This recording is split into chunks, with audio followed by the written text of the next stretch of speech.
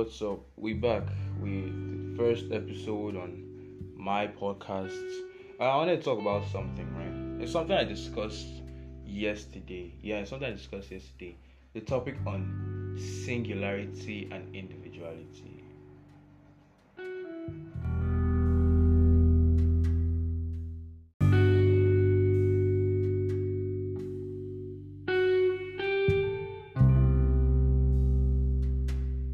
Okay, so I've thought of these two topics, right? Singularity and individuality.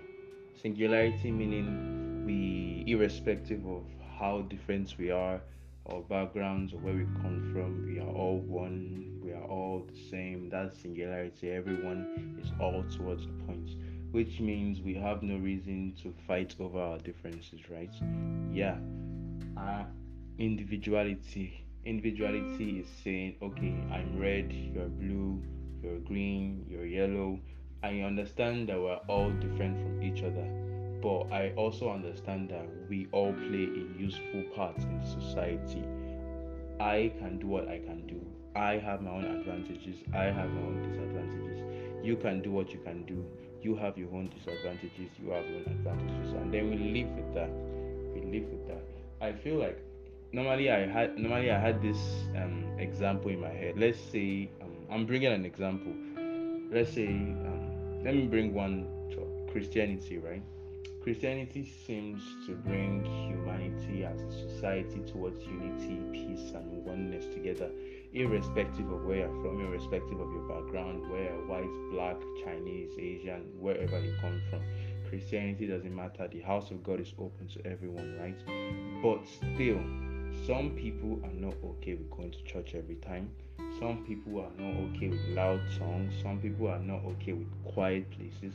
We all have our different wants and needs and opinions and perceptions and views about how we see life and how we see everything in the world based on where we're from and our background. And to ignore that, to accept oneness and ignore all those reality, actually, it feels like we're lying to ourselves. I would say that okay, he's a black guy, he can say the N word, I can't. He might have more advantages, he might have more thing, or I'm a white guy, I have more advantages, right?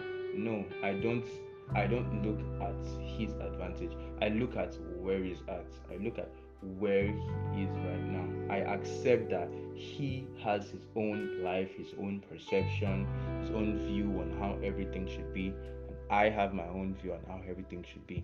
And then I'm happy that he plays his own role in his life, doing what he wants, making himself happy. It's different from what I am, it's different from how I am, the features I am. We are not the same people. The reality is we are not the same. But that doesn't mean our differences can cause conflict between us. In fact, our differences should be what actually makes us merge in like a form of uniqueness. When you tell a girl she's one in a million, there are also so many different characters in so many different girls. 4.4 billion of them all have different characters, which make each of them special.